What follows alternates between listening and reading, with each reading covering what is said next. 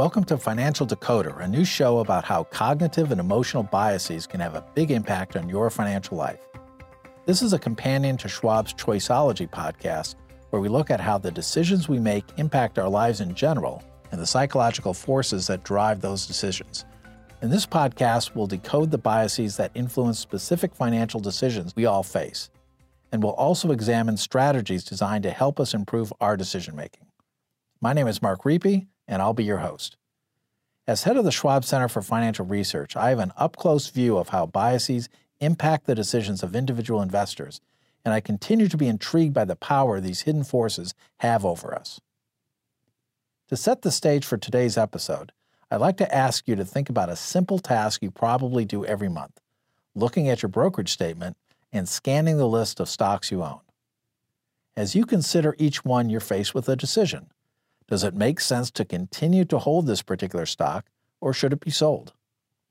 This decision generates some angst and lots of questions. And that's a good thing because each decision matters. Successful investors know what to sell is just as important as what to buy. But that decision of what to sell can lead to one of the most widely documented mistakes that investors make. In fact, it's so common that it even has a name, the disposition effect. We're going to explore what the disposition effect is and the biases that cause investors to make such a common mistake. The disposition effect is the tendency to sell your winners, stocks that have increased in value since you bought them, while holding on to your losers, those that have dropped in price. An estimated 80% of individual investors in the U.S. who trade individual stocks exhibit this behavior, but Americans aren't the only ones. Everywhere this behavior has been studied, the disposition effect has been observed. This means individual equity investors in Australia, China, Finland, France, Israel, Portugal, Sweden, Taiwan, and the UK, they all exhibit the same behavior.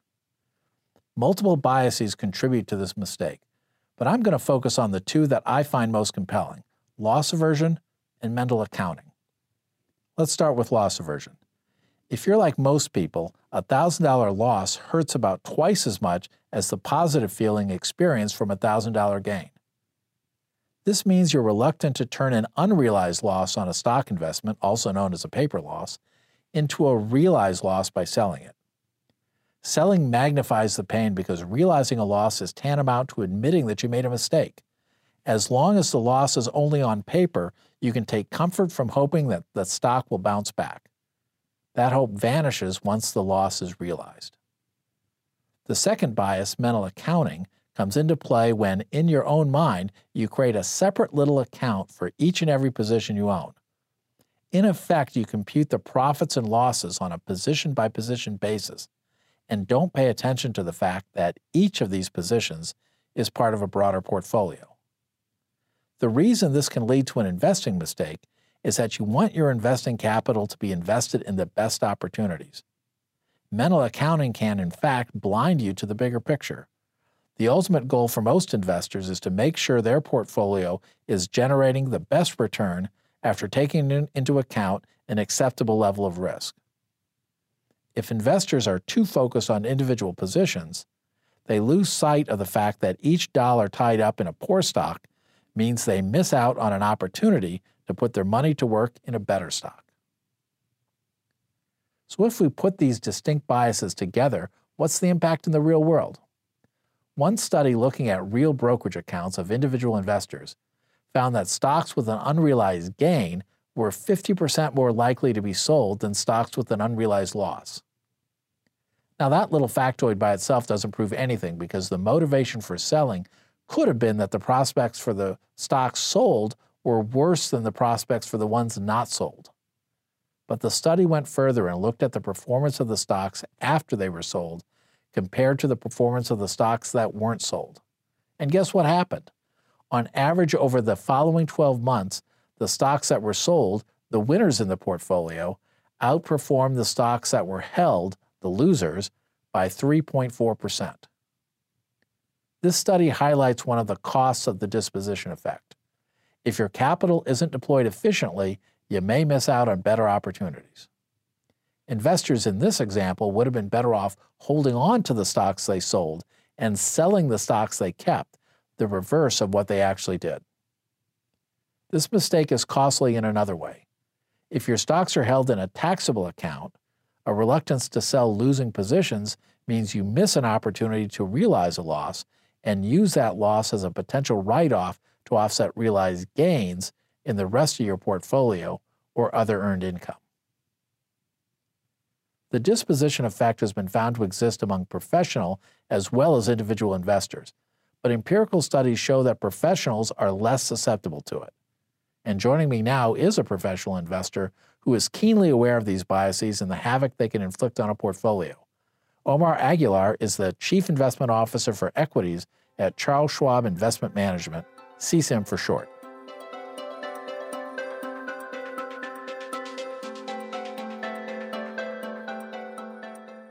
So Omar, how do professional portfolio managers approach the sell decision, and what techniques are they employing that our listeners can employ when making their own sell decisions?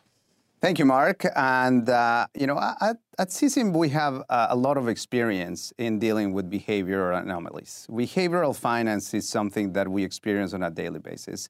Even as professional money managers, portfolio managers, traders, analysts, they always deal with the same kind of, decisions that most people have. Most of the biases that we feel with our portfolio managers and analysts and traders are the same biases that most people have. And that's because we're human. We all have exactly the same, wired in a similar way, and therefore we are subject to the same human biases. So how do we deal with that? The way that we have dealt with that is by creating a framework that allows us to have a discipline so that we can mitigate most of the biases. Let me be clear. Those biases are things that are not going to go away. They're part of us being human. The only thing we can do is try and find a way to try to mitigate those through a process that is discipline. Now, the framework that we have created includes 3 steps. The first step is to establish clear investment objectives. The second step is trying to evaluate and assess what kind of risk we're willing to take. And the last one is to try to find a process that allows us to implement those decisions on those objectives in a disciplined way. And I really want to emphasize the word discipline because that's probably the best way that I can suggest we in the professional management allows to mitigate most of our biases. So you're approaching this, I think, a little bit different than most individuals because you're recognizing the biases right away. And when you set up your investment process, you're putting in place a structure to mitigate those biases. That is correct. So we're trying to set up a framework that allows us, because we're dealing obviously with the assets that represent a lot of people, we're trying to understand how we can actually make sure that this is the most objective way for us to invest money in the market. So we obviously start by looking at the investment objective. What is this investment supposed to do? Is this investment objective something that we want to have for the long run? Is this something that is going to be for the short run? What kind of things we need to do to make sure that we mitigate upfront all those biases that we know we're going to face? So let's talk a little bit about the investment objective process. What constitutes, in your mind, a clear investment objective? Well, clear investment objectives start with the purpose of what we think this is going to be doing for the investor. On number one, what we try to do is looking at the time horizon, looking at for how long are we trying to actually put this investment to work. And in many cases, the biggest component to this is how much risk are we willing to take to achieve those objectives. Typical investment objectives is we want to grow capital. Typical investment objectives include we want to, generate income. Some of those, could be a combination. Try to growth capital and at the same time generate income. In many other cases, it could also be very defensive. It could actually be just to try to stay the course. So a lot of the investment objectives need to be clearly defined for the time horizon that we're willing to have, and at the same time trying to analyze the level of risk that we're willing to take to achieve those objectives. So I think it sounds like compared to most individuals, you have a much clearer identification process up front as to what the objectives are and how you're going to be achieving those. Correct. Let's talk a little bit about then risk assessment and budgeting. So how do you how do you assess risk? How do you come up with your list of risks that you're worried about? And that's actually the perfect question, Mark, because in many cases, there's a lot of discussion in the market, and there's a lot of literature about risk and risk assessment and risk tolerance. And there's a lot of people with questionnaires and trying to figure out what it is risk means. For us in the professional money management is trying to understand what could go wrong. In many cases, this happens in everybody's life. You're trying to do something, no matter what it is. And at the end of the day, you're always thinking, what could go wrong? As simple as you buy a ticket to a plane. Well, you want to make sure you don't miss the plane. You want to make sure you get to the airport on time. You want to make sure that you get to the gate when you need to be. You don't want to miss the plane. You're already trying to achieve a goal. Investment is the same piece. You try to understand upfront what could go wrong and what you're willing to take. There are certain people that really want to make it very close. They are willing to go very close just by the time that the gates are about to close, and they're okay with that. There are other people that actually want to get there 4 hours in advance just because they really don't want to take any risk. So for us, that's what we call the sleeping point. What that means is that is the point where you're very comfortable knowing that you can sleep well at night. So if you don't want to miss your flight, then you put your clock a little earlier. You want to make sure that you sleep well, knowing that you're going to wake up on time so that you can get to the airport at the right time. If you are comfortable taking a little closer, well, maybe you put the clock a little bit more so that you can sleep more. That is really trying to understand how you can actually achieve those objectives. At the end of the day, what you don't want to do is you don't want to miss your flight. So in essence, in your process, you've listed out all the different risks, everything that could go wrong with the portfolio, and you've made a conscious decision to decide which of these I'm comfortable with, which of these things I'm not comfortable with, and then you're adjusting your process accordingly. Exactly. The big component to that is trying to understand how much are you willing to take in each one of the sources of risks. So let's talk about a little bit about implementation and evaluation. What are you trying to accomplish with the kind of the disciplined process to approach this? Because I think when you're listing through your 3 main points, you really emphasize discipline. So why is that so important? Discipline is the most important piece when it comes down to implementation. Regardless of what the investment objective is. Over many years of doing professional money management, what we have observed is that human biases usually tend to come out at times of stress. When the market is going up too high, when the market is actually crashing down, in many of those circumstances, usually that's where human biases tend to come. If you're risk averse, you're usually not going to like when the market goes down. If you really like to do, herding, and you tend to be very biased towards your peers, you actually want to get into the market probably at the wrong time. So a lot of those biases happen at the same time. So that same thing happens with traders. Traders actually tend to like to go and buy things when everybody's buying it because they think they don't want to lose, track of, being in the same place. So what we have developed is that creating a disciplined process that allows you to continue to follow a routine so that you continue to execute the plan regardless of what happens in the market or with the volatility allows you to prevent you from your own biases. In many cases, if you have a plan, you talk to an advisor, you talk to yourself about things that you're going to do when things are starting to get a little bit risky, then you continue to execute the process in a disciplined way that in the long run allows you to meet your objectives as you had planned. So in essence, you've created a situation where you have, in essence, a contingency plan for everything that could happen. And then you have an approach. You've decided ahead of time with your team about how you're going to handle that. So the idea of a spurious or emotional decision, that's not really part of the equation anymore because all that's been kind of thought out ahead of time. Precisely. That's the big component of trying to stay out of the biases of everybody and keep it objective. Well, Omar, I got to tell you, it's actually enjoyable to hear that professionals have to grapple with these same issues just like individuals have to. Thanks for coming by today. Thank you.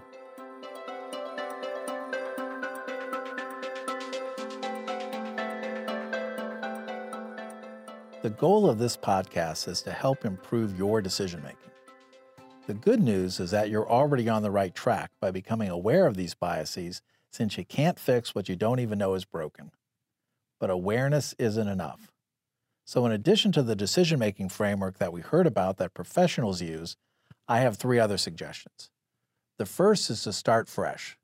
Forget what's already happened with each of your stocks and approach each one as if you're looking at it for the first time. Think about its future prospects and the level of risk associated with it. How does that risk-reward trade-off compare to the other stocks that you don't own? What are the taxes associated with selling? If the risk-reward trade-off isn't attractive after you take into account any tax-related costs, then selling makes sense. There's evidence that the fresh start approach works. One study found that when stocks are inherited, the disposition effect is half as large as it is when stocks are purchased by the investor. Think about that. Investors are reluctant to sell at a loss when they made the call to buy it in the first place because they've got emotional skin in the game. When they inherit a stock, they're more willing to cut the cord on a losing position because they're approaching it with fresh eyes and have little or no emotional connection. My second suggestion is to think about your next trade. Remember the earlier point about mental accounting? You probably think about your gains or losses on a stock-by-stock basis. For example, I bought stock X at $100 per share, and I open a mental account just for that stock. If the current price is $90 per share, that's a loss. I don't like that, and I don't sell to avoid recognizing the loss. But what if you broaden your mental account and evaluate gains or losses, not on a trade-by-trade basis, but for a series of transactions? For example, I could sell that stock that's down to 90 and immediately buy something else to replace it. By focusing my mental account on the original $100 investment, I'm able to move on from the sale in the middle where I took the loss and concentrate on how it's invested now. It turns out that this way of thinking helps. Data from real brokerage accounts show that investors who sell and immediately reinvest the money show no sign of the disposition effect. Not only that, but when investors sell and immediately reinvest, they have better performance. The third suggestion is to consider using stop-loss orders. A stop-loss order instructs your broker to automatically sell if the price falls to a certain point. For example, assume I buy a stock at $100 per share. I could place a stop-loss order at 90. That means if the stock falls to 90, it'll be sold at the market price. Now, there's no guarantee that you'll actually get that price, but you can see this as a commitment device to get out of a position that's heading in the wrong direction. It doesn't require you to make a decision when emotions might cloud your judgment. There's real-world evidence that this can work. A study of real brokerage accounts in the UK showed that using stop-loss orders reduced the size of the disposition effect. Those are the 3 tips, but I have one caveat. Don't walk away thinking that you need to sell a stock the minute it has a paper loss. But you should be aware that a massive amount of data indicates that a large majority of investors disproportionately sell their winners and not their losers. And they're behaving this way primarily because they don't like to admit they made a mistake. Recognizing a loss hurts, and the fear of that pain can cause you to lose sight of the big picture. So remember to give more consideration to the future prospects of your stocks and ignore whether they're up or down unless it's part of some tax reduction or risk-based strategy. And keep at it. As you gain experience, it gets easier to recognize your biases and adjust accordingly. One study using actual accounts found that the magnitude of the disposition effect for individual investors who had more experience was 75% smaller than it was for those who had less experience. So the next time you review your stock holdings, make sure to look at both the winners and the losers. And don't let biases stop you from doing what's best for your portfolio. If you'd like to learn more about these biases, I'd encourage you to listen to our sister podcast, Choiceology, where Katie Milkman shows how biases affect every sort of decision you might make in your life. You can find it at schwab.com/podcast or wherever you get podcasts. And if you'd like more insights into trading strategies, you can get answers to your questions, market news, and commentary from Schwab's experts at schwab.com/live-daily.